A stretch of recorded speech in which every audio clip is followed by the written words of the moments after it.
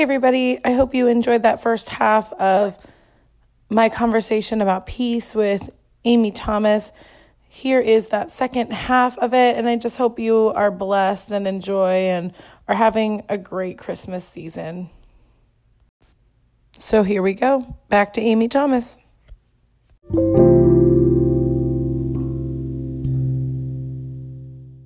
I was thinking, a lot of the things that you talk about and you kind of have as a platform, you write about a lot. If anybody follows your blog, you know that there's a true thread that runs through a lot of what you talk about, and it's peace in the midst of chaos. And certainly that has to do with a lot of medical things, never knowing when surgery's coming and all kinds of things like that. But that also has to do relationally.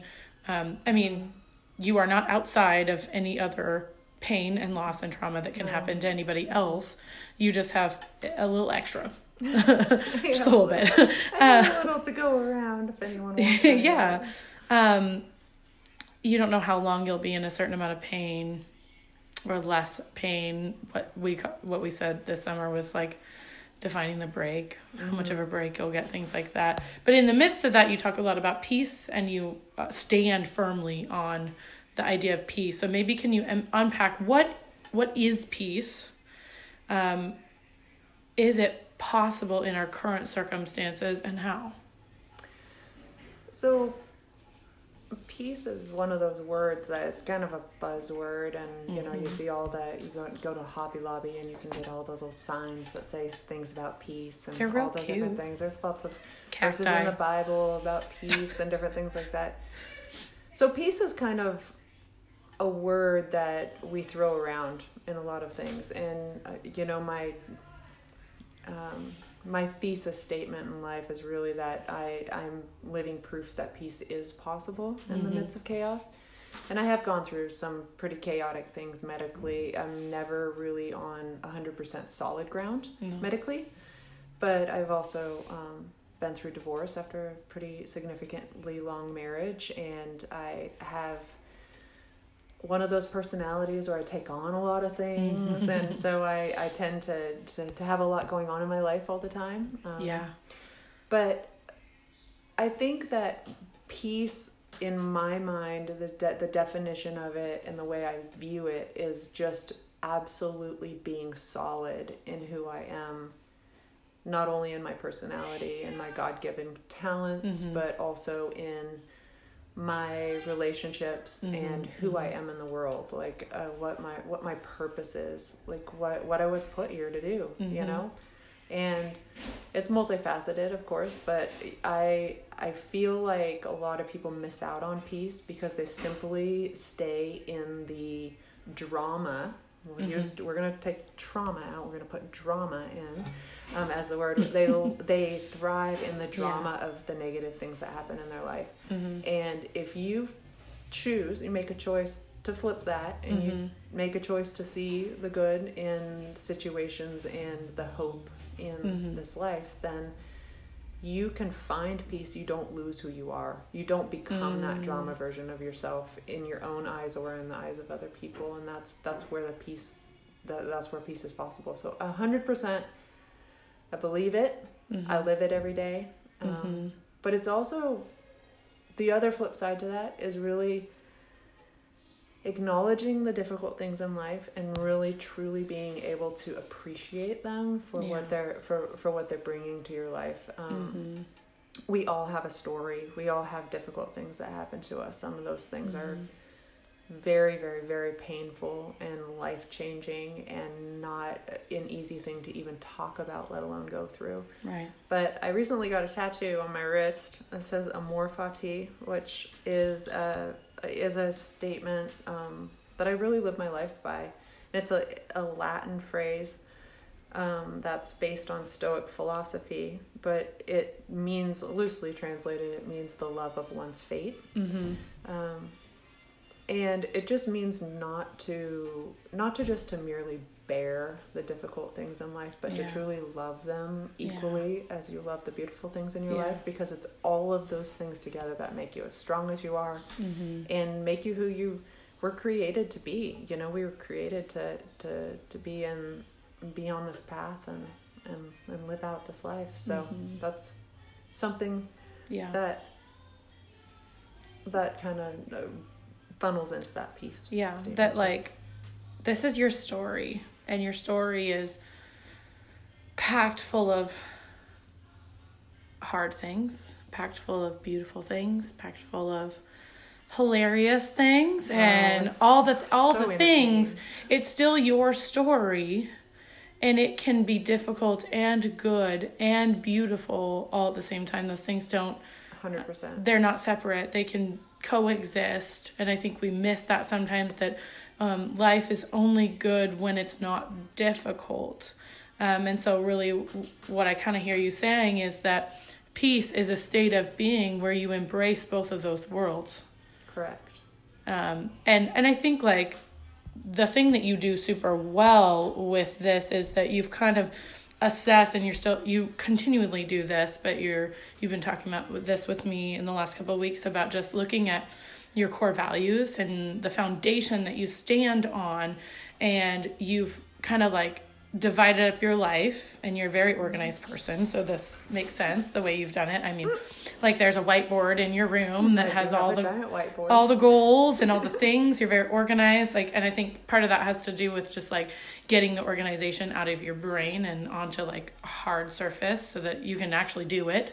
And one of the things you're good at is compartmentalizing each area of your life and saying, hey, like, okay, how is peace going to be possible in this section of my life? What things do I need to do and grab hold of? What things do I need to let go of so that peace is possible? So like, there's some things that you do medically, but you also are just a normal human being. And so you have relationships and work and all other aspects of life that everyone else also has to deal with. And so tell me about like the compartmentalization. You don't have to go through each of those areas, but maybe a couple examples. When you parse those things out, what are ways that you found peace in those things? So something I've worked on this past year is I did a series of statements in several areas of my life: medically, relationships, physically, spiritually. Oh, Siri wants in. Siri wants to talk to us. Siri wants to be on the podcast. She wants to be on the podcast. Spiritually, physically, mentally, all these different areas in my life. And I just wrote a series of statements for each one. And I just started, each statement starts with, I have found peace. And then you fill in the blank. So I have found peace medically by working with a medical team that I can communicate with. I have found peace medically by being willing to travel 3 hours to Bend for all of my surgeries. I have found peace medically by committing to a rehabilitation schedule. Those are just a few things, but I have found peace spiritually by plugging into a church that I feel welcome at. I have found I have found peace spiritually by creating a solid routine of getting up and reading in the morning. Yeah. And so there's all these things. And so what I did, instead of making myself a list of all the things that I need to do or that I wish to do or that I'm going to do, which I try not to speak to myself in those terms, I just say I am. This is what I have. This is what I'm doing. Yeah. I am doing this. This is how I have found peace. Yeah. And in the recognition of those things, which have become writing prompts and different things or journaling and stuff, in the recognition and really the meditation on each one of those things, it tends to expand and turn into more things, and really create a very solid web of life to kind of fall into when things get crazy. So I love how practical that feels, because one thing that I struggle with a lot when people talk about big concepts like peace, joy, and things like that is like it always ends up being super vague, and I'm like, I totally believe that too, and I'm still struggling, and I still don't know what can I do. I'm a doer. What can I do? And sometimes for sure it's like you need to be still, but like at least let me put it on my checklist to be still or something, like whatever that is. And I that has been a great way to think about that, just dividing up your life. One resource that I found super helpful is when we did a conference with Bo Stern Brady now, Edge the Wild, and she had this like assessment, this quiz called Circles of Significance, and basically has 7 circles of significance, just like the 7 areas of your life, whether that's your tribe, your friends, romance and adventure, your health, your finances, all of these things, and you kind of rate yourself on a few questions for each one, and then you kind of score yourself. Basically, you're looking at each of those areas of your life and seeing, okay, like how solid am I in these things? And naturally what's going to happen, what I've learned over the last year, is that sometimes because you're pouring super hard into one area, you have to take from one of the other. But eventually you want to bring balance back. But what I like about it is how practical it is, just to have a launching point to say, like, instead of just saying, like, how do I be more emotionally healthy? Well, here's like 5 things that we use to assess where you're at in that. And it's not the end all be all, but it gets you started thinking about those things. And what's funny is, like, I did not think that my strongest one was going to be what it was. Like, my strongest one was creative outlets. Yeah. And I was like, after I took it, you were like, well, of course. Of course it is. Of course it is. And I was like, no, I honestly thought it was going to be something else. And then looking at my like lowest ones, I was like, ooh, okay, like I want those to be better. And so I think it's such a good practice to kind of parse out our lives and look, okay, what ways am I not as strong in certain areas, but also in what ways am I pulling from that bucket to put into something else? And eventually I need to bring balance back to it. So like last year, a lot of my health like score, whatever you want to call it, that bucket is what I'm going to call it, had to be taken from and drawn from so that I could put it into purpose when I was, transitioning the Harriet house to a new house mom to me. And so a lot of my time was consumed and my energy, everything by purpose, that area of my life. And then, after I kind of felt somewhat more settled, I said, I have to go back and put back into my health bucket and take a step back from some of the things in the house and allow people to help me so that I can stay healthy physically and not burn out. And so exactly. I kind of like that model, just really practically to find peace, to find balance in our lives, is kind of how that works. But correct. Rhythm. Yeah, rhythm is super, super healthy important. Rhythms. Yep. So maybe, Amy, speak to the person, if they're listening, who peace just kind of feels really out of reach. What do you think they need to hear right now? Well, so right now, we just got done talking about all of the sort of practical things that I do to recognize, areas or peace in various areas of my life, and all the practical different strategies and things like that. But when you feel like it's out of reach and there's nothing that you can do and none of it seems possible, and it's confusing and it's overwhelming and just feels like there's so much more to it than what you're able to grasp. I actually know what that feels like. I feel like we're in the midst of the depression thing that I went through this fall, after losing Jim. It was a thing that I just started to recite to myself, the peace of God that surpasses all understanding. Just that one little part of that verse over and over and over again. It became this routine, and I would just like say it to myself when I'm driving. I say it to myself before I go to sleep. I say it to myself when I wake up in the morning. Those little things, when you just claiming, I just needed to claim the power in that phrase. That the peace of God, it does surpass all understanding. I don't understand what's happening right now. I don't get it. I feel out of control. None of all of the little routines and practical things really felt like they were helping, even though I knew they were. I knew I needed to keep moving. But that piece felt really out of reach at that point, and that's some really simple things that I do is I recite that to myself, and every single morning when I'm getting ready for my day, I listen to the Chris Rice acoustic version of Great Is Thy Faithfulness.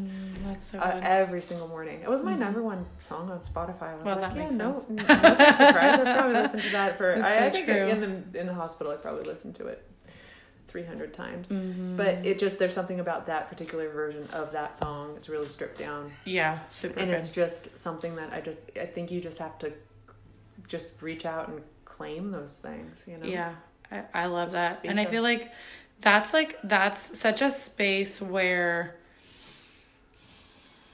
the enemy wants to come in when we're in that space and say that you're alone in that, and to lie about a lot of things, that like you're not feeling peace because whatever it is, fill in the blank, you're not enough of this or you're too much of that, whatever it might be, and wants to come in and lie. And honestly, like, today could be the day you claim that back. You decide, because God is so ready right there. He's got it for you. It's available. Let go of the lies and acknowledge that's a lie. That's not real, whatever it is. And you can claim that peace back in your life, through routine, through just believing God, or even just hearing those words, like that phrase that you're talking about, Amy, over and over until you believe it. Because even if you have to say it, how many days have you said that to yourself that you're not sure you fully believe it? It doesn't even matter if you believe it or not. It doesn't. You say it. There's power in words, and that's just something that it's just absolute truth. It's so true. You say it over and over and over again. It does not matter. I tell myself it doesn't matter if it feels true, if it doesn't feel true, if it, you know, I know it's truth, and I'm just gonna speak it until it becomes, you know, Totally. evident in every stream of my life. So Christmas carols going on. I'm hearing the Christmas carols and the, I decided we're going to record this when the house is empty and it'll be so quiet. And they're And then there's just cleaning, banging and they're things. I'm they're so doing sorry, dishes, everybody. I'm and so they're sorry. Just blasting the "We wish you a Merry Christmas." You and all know, the different things. It was just Welcome great. to Christmas in the Harriet house. There's literally two girls here, but Two they're just of 14 living are their here. best life out there. In The Christmas deep My cleaning goodness. session. Anyways, I was just thinking about that, like we were talking about that lie. The enemy likes to come in and interrupt our peace. And I think the best strategy, the only strategy really that he has, is distraction, to get us away from alignment with Christ, to receive his peace, that's so readily available to us. And it's usually through a lie or multiple lies. And so I was wondering, what's one of the biggest lies that you've had to overcome in your journey for peace? Oh, this is easy. This is an easy one. That I'm not worthy of feeling at peace. I really struggle with the worthiness thing. I don't know really necessarily where it comes from. I've always been super hard on myself since I was a little kid. My parents will tell anybody that. I'm just like the most driven 3-year-old you've ever met in your life. Reading the newspaper. No shocking. Yeah, literally reading the newspaper at age 4. But and just always really driven, really focused kid. And then that sort of grew into, commitments as I grew older, and relationship commitments and stuff that didn't really pan out. And that, affected me emotionally in ways that you don't even really want to look at or acknowledge or whatever. But I do have this underlying battle with the fact that I feel like I'm not worthy of a lot of things, of being loved, of being, of being at peace and stuff. So I really battle against that. And I feel like those things, like speaking absolute 100% truth over and over and over again to myself is my biggest combat weapon in that battle. Yeah. I mean, I will not accept it. I refuse to accept the feelings of unworthiness, because I just know that I serve a God of redemption, and I feel like it's gonna work out. Yeah. Things are gonna be good. I feel like they are good. Yes, language is important, isn't it? Mm-hmm. I feel like the other thing you've done too is surround yourself with people that will positively influence that, who will confirm in you, Amy, you are worthy of my time. Amy, you are worthy of my love. You are worthy of peace. You are worthy of these things.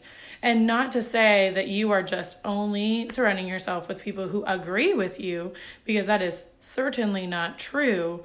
And certainly not me. Either. And certainly not you at all. Right. That. And so you have people who are readily available to challenge you, but that challenge is not...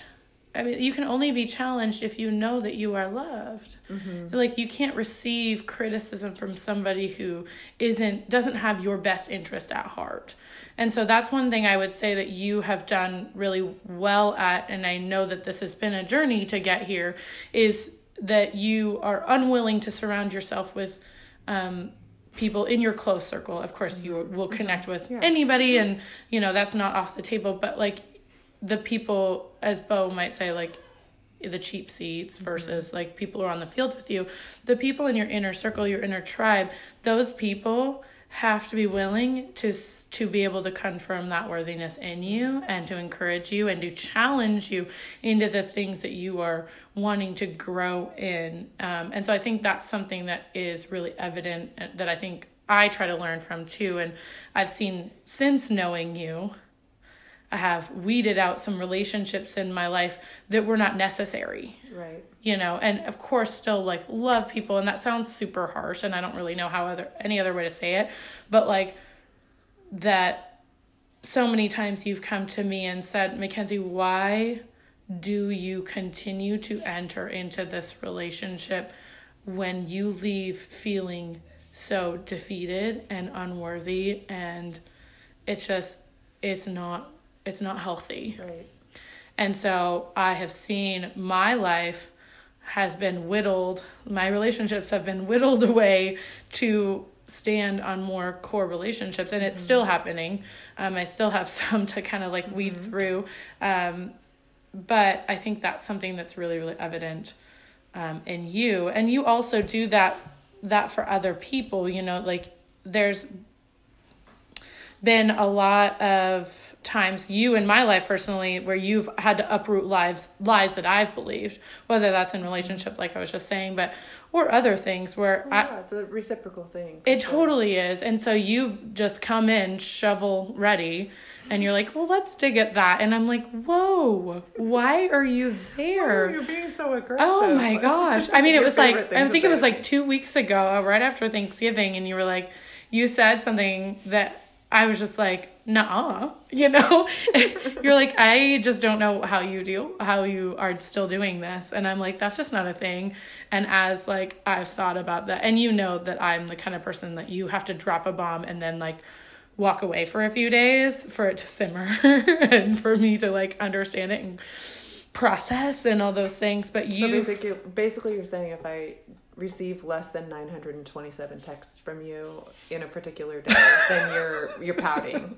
is what you're saying. Listen.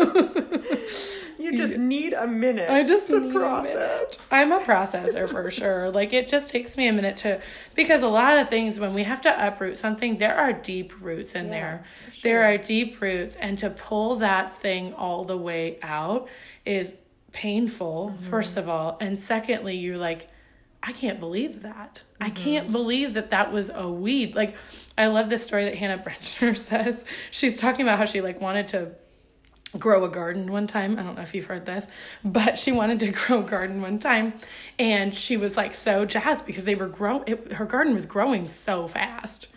And her friend was over one day and they were like, what is wrong with your garden? She's like, look how big it is. He's like, listen, sis, those are weeds. Like, they're super tall. And what she didn't realize is, one, that they were bad, and two, that they choke out the life of the other things, of the good, fruitful things that were in her garden, which was so good. And so sometimes, you know, the lies that you or other close people in my life that have to uproot in my life, I don't even realize that was a weed. I didn't know it was choking out life in me. And so that's something that you do super well for me. And I know you do that with other people as well. And so how would you challenge us myself and other listeners as we do this together in overcoming lies and uprooting them from each other's lives? What would you challenge us to do? There's power in uplifting other people. And taking the focus off yourself. We live in a society where there's so much hyper focus on your own story and what you're posting on Instagram and what the world sees your life as. The curated set of images that you put on Facebook or Instagram or whatever, or even just in your own life, like the image that you're projecting to your coworkers or to your friends or whatever, or just the people at the grocery store. And since everything's so self-centered, I think the biggest power and healing thing that I've found is that when I take the focus off of myself, whether it be with how I'm feeling physically or any other difficult thing that I'm going through, and I just focus that energy that I would have spent just wallowing in my own self-pity, and I take that and instead I try to lift someone else up by it. It eventually brings you up. It's like that old proverb that says a rising tide lifts all boats. And you help other people up, and and you will be blessed. And you will simply be blessed by taking the focus off of yourself. What you're doing here, the Harriet House, or what I'm attempting to do with supporting other people who have little kids with hydrocephalus, or teenagers, or who are suffering from it, and struggling through college or different things and stuff. When you can really lift someone else up and help them through their struggles, it gives a different perspective to your own struggles and also your own worthiness. It's just really a better way to live. It is. And the Bible talks a lot about that too. And I think about the fact that sometimes we just kind of become crusaders and we want to just jump in because we care so much. And you probably know this from being like a doer and just like a snowplow when needed, and like so needed. Like we need snowplows, obviously, but you just have to make sure there's nobody in the way.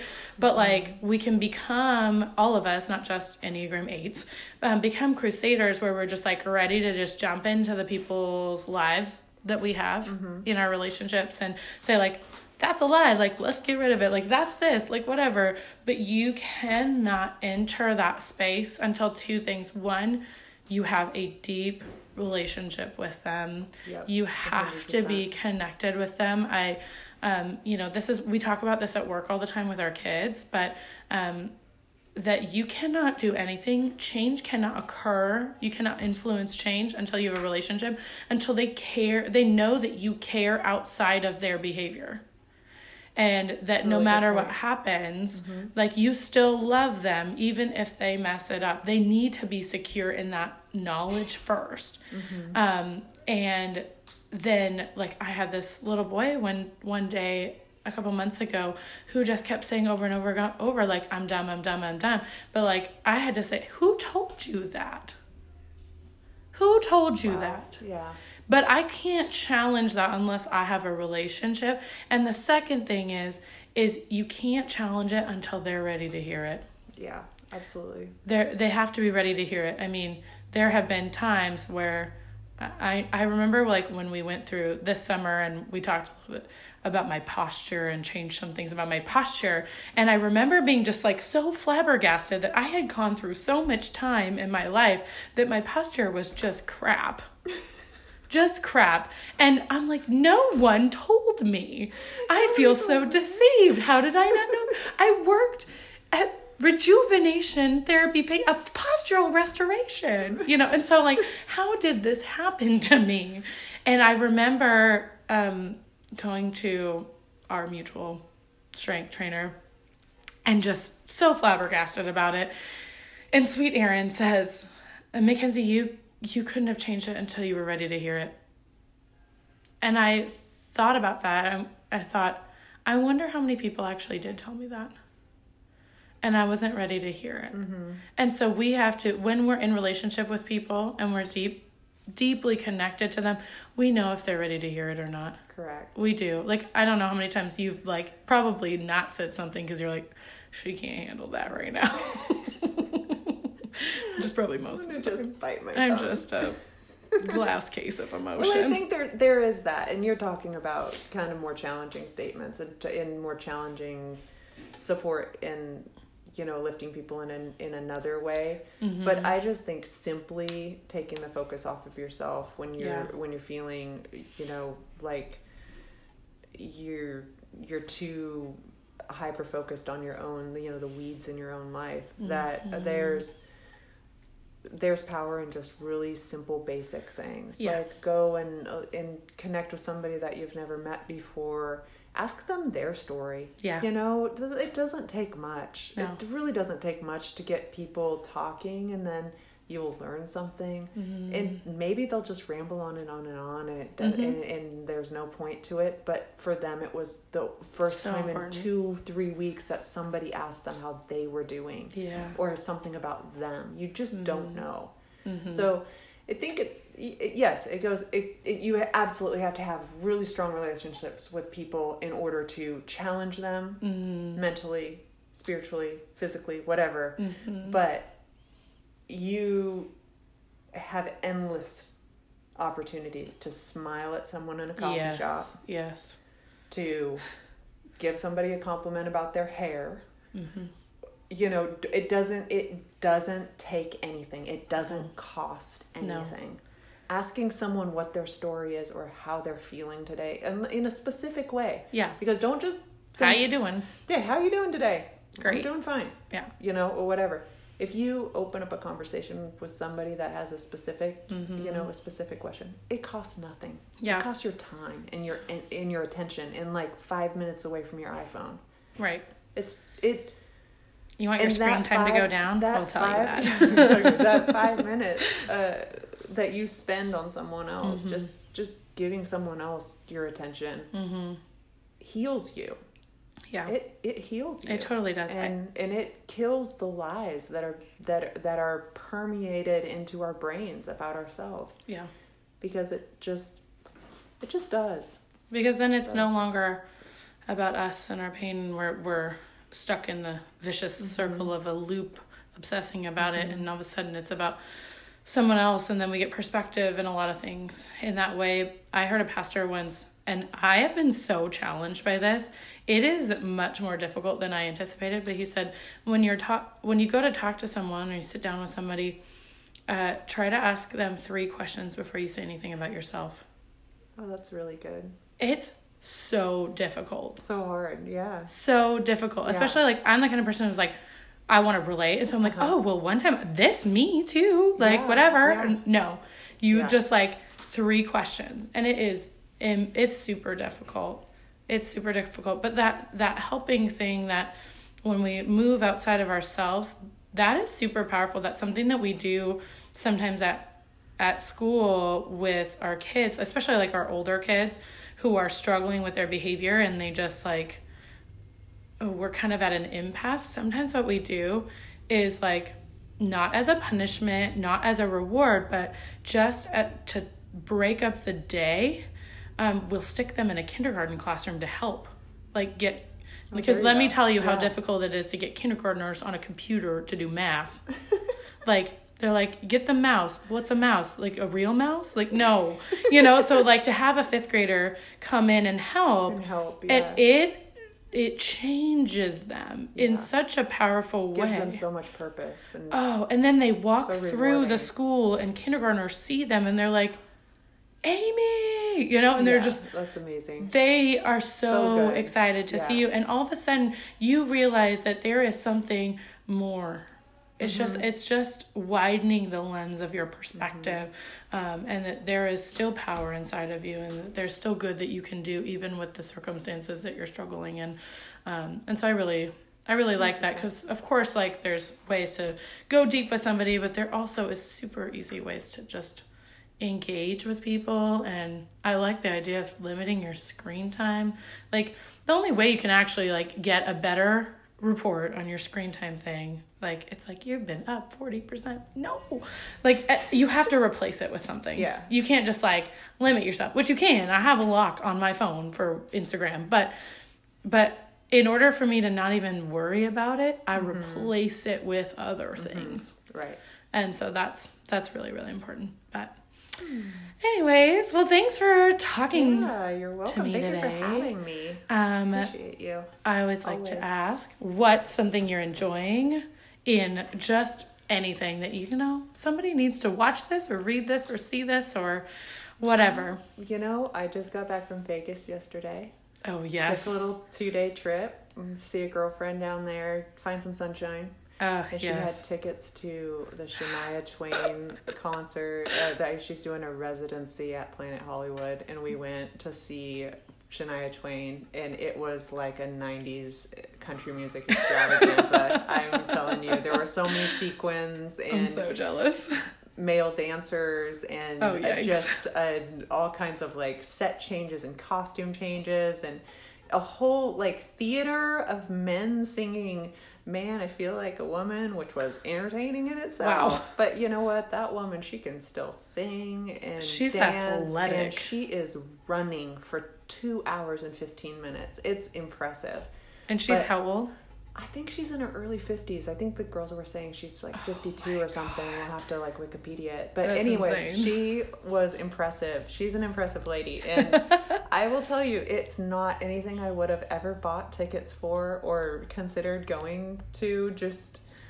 But we laughed and danced and sang all the silly things, and it was really, really fun. Amazing. And so the Shania Twain at Planet Hollywood is just what's if good you're in right Vegas. now. If you're in Vegas and you can get tickets, I guess she's there until through the summer or something, like off and on. So anyway. I just looked it up. She's 54. She's 54. Well, impressive. Dang, girl has got some skills. Literally, like really, literally.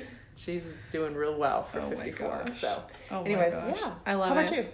How about you? Right now, I just very briefly started listening to the Grove podcast, which is out of Louis Giglia's church in Atlanta, and it's just for women, and just really blessed by it. I was listening to Catherine Wolfe, is their name, I think. Oh yeah, she's incredible. Oh, so incredible. Her book Hope Heals is amazing. Super good. Well, her and her husband wrote it about her medical journey. Yeah, and so I was just listening to that this morning, and just really trying to pour in some.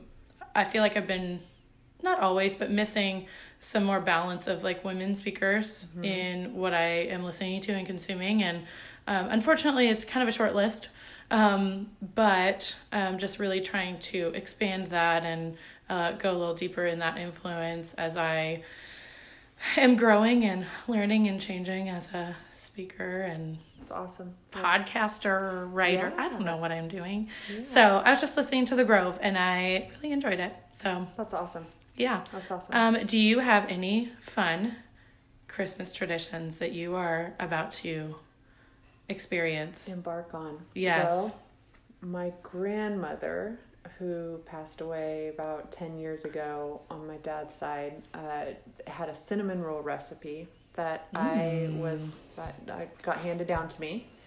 And I have not made these cinnamon rolls in several years, and I've had more than one of my siblings at this point ask if I'm making cinnamon rolls for Christmas. They're ready. So yes, this is a tradition, Thomas family tradition. So fun. I Super think fun. I'm gonna do that for Christmas morning, and yeah, it'll be fun. Hang with the I've got fam. a big family, so yeah. Yes, so you do. we just do real casual, so it's nice. That's fun. Sweatpants? Yes, sweatpants. Sweatpants for life. I'm all about I feel like I always see in the movies people like dress up for like Christmas dinner, and I'm like, yeah, it's not. Why? That's not a thing. No. They pass the food around like a fancy table and stuff like they're, Nah. in a I mean, it's home cute, design magazine. But yeah, no. But it's all about buffet style eating. Mm-hmm. I live with two of my siblings, and the last couple of years we've done like breakfast burritos, like a breakfast burrito like bar for for brunch, basically. That's my ideal Christmas right there. And then get together with the fam. Mm-hmm. Bam. That's awesome. For later, and then we eat kind of mid-afternoon. So mid-morning and then mid-afternoon, and it's all just buffet style. Everybody's casual. It's really nice. That's super fun. I like that. I love it. So, anyways. All right. Well, thanks for being on today. We love having you. Thank you so much. We hope that if we don't post another before Christmas, that everybody has a wonderful Christmas and just refocusing on Advent as I dive back into that too. All right. Merry Christmas, everybody. Merry Christmas.